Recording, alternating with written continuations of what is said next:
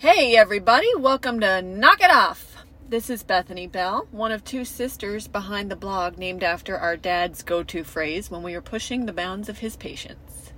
And I'm the other sister, Kara Wood. Together, we are two unqualified moms sharing personal stories in hopes that you don't feel so alone in your plights. You heard right, folks. We're both here today.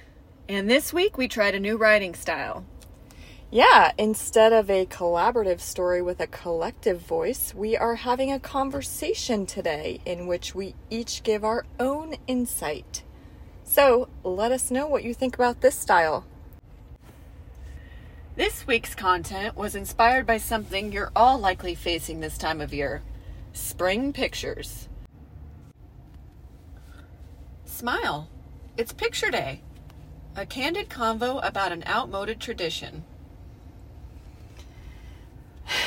I got picture burned again. Tell me something I haven't lived. Well, this time it was soccer. The second round of pictures in a calendar year. They set the time for Saturday morning at 8:15 a.m. Really? Why do they hate us?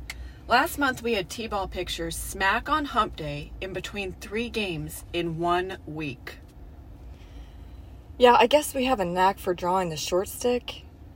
We were hustling all morning. We rolled up a tad late, so I violated the no drop-off in front rule and threw Tyler, the husband, and the child out of the car. Since I had been handled by spring school picks just a week beforehand, might as well light $40 on fire, I had decided a hard no on round 2 of soccer picks. What? Soccer's life. I disagree with this decision. Moving on. So I finally gathered all the stuff and the toddler from the full-size SUV that I parked deep in the sea of family vehicles. And when I got to the field, I saw Tyler filling out the form. A discussion ensued. Turns out he didn't want to get reamed by not filling it out. The peer pressure's palpable, though. All those clipboards and flashy backdrops and parents swarming around with hairbrushes, it makes me sweat. I said to him, she always burns us. She never smiles big for the individual soccer picks. I was going to skip this one. If anything, buy a team pick and call it a day. But he was so conflicted, especially because like half the team was missing and the coach was pacing, saying, I even sent out a calendar invite for this. Okay, yeah, welp. We were those people for the T-ball retakes. They asked everyone to come back 2 weeks and 23 games later because they didn't capture the team picture. We were the only ones that didn't show, out of principle. Now forever labeled the non-committals. You are the people who purposely make an incomplete team pick? I can't deal. Anyway, I left the ultimate decision up to him, but I imposed a max $30 budget. I'm not looking to blow a wad on this. That's funny. You think you can even get 2 picture magnets for $30? Yeah, well, Tyler took forever to fill out the form, which made the coach even more nervous. At one point, the coach looked over at me and asked me, does she have a form? And I just nodded my head over to the side where we both saw Tyler scurrying to finish the form on a clipboard propped up on a random tractor. The clipboards. I'm starting to feel anxious. I can feel my heartbeat. Well, eventually Tyler came back. He was standing so tall, so confident, and said, I went individual. I just shook my head in silent but observable judgment. I'll borrow from Ruth Bader Ginsburg's mother-in-law here. In every good marriage, it helps to be a little bit deaf. Listen, I'm not going to lie. I only purchased the individuals for T-ball too. Actually paid off in spades when the team retake announcement was made. I had 0 investment. Of course you only did individuals. You relied on good luck and foresight to see group was a losing proposition. But back to soccer, Tyler was invested. He called over our daughter for a pre-pick motivation session. This clearly involved some sort of bribery that I'll never find out about. Don't make a fool out of me in front of your mother. So when it was her turn, I saw a glimpse of her smile among our toddler blowing up over the same type of protein bar he eats every single morning.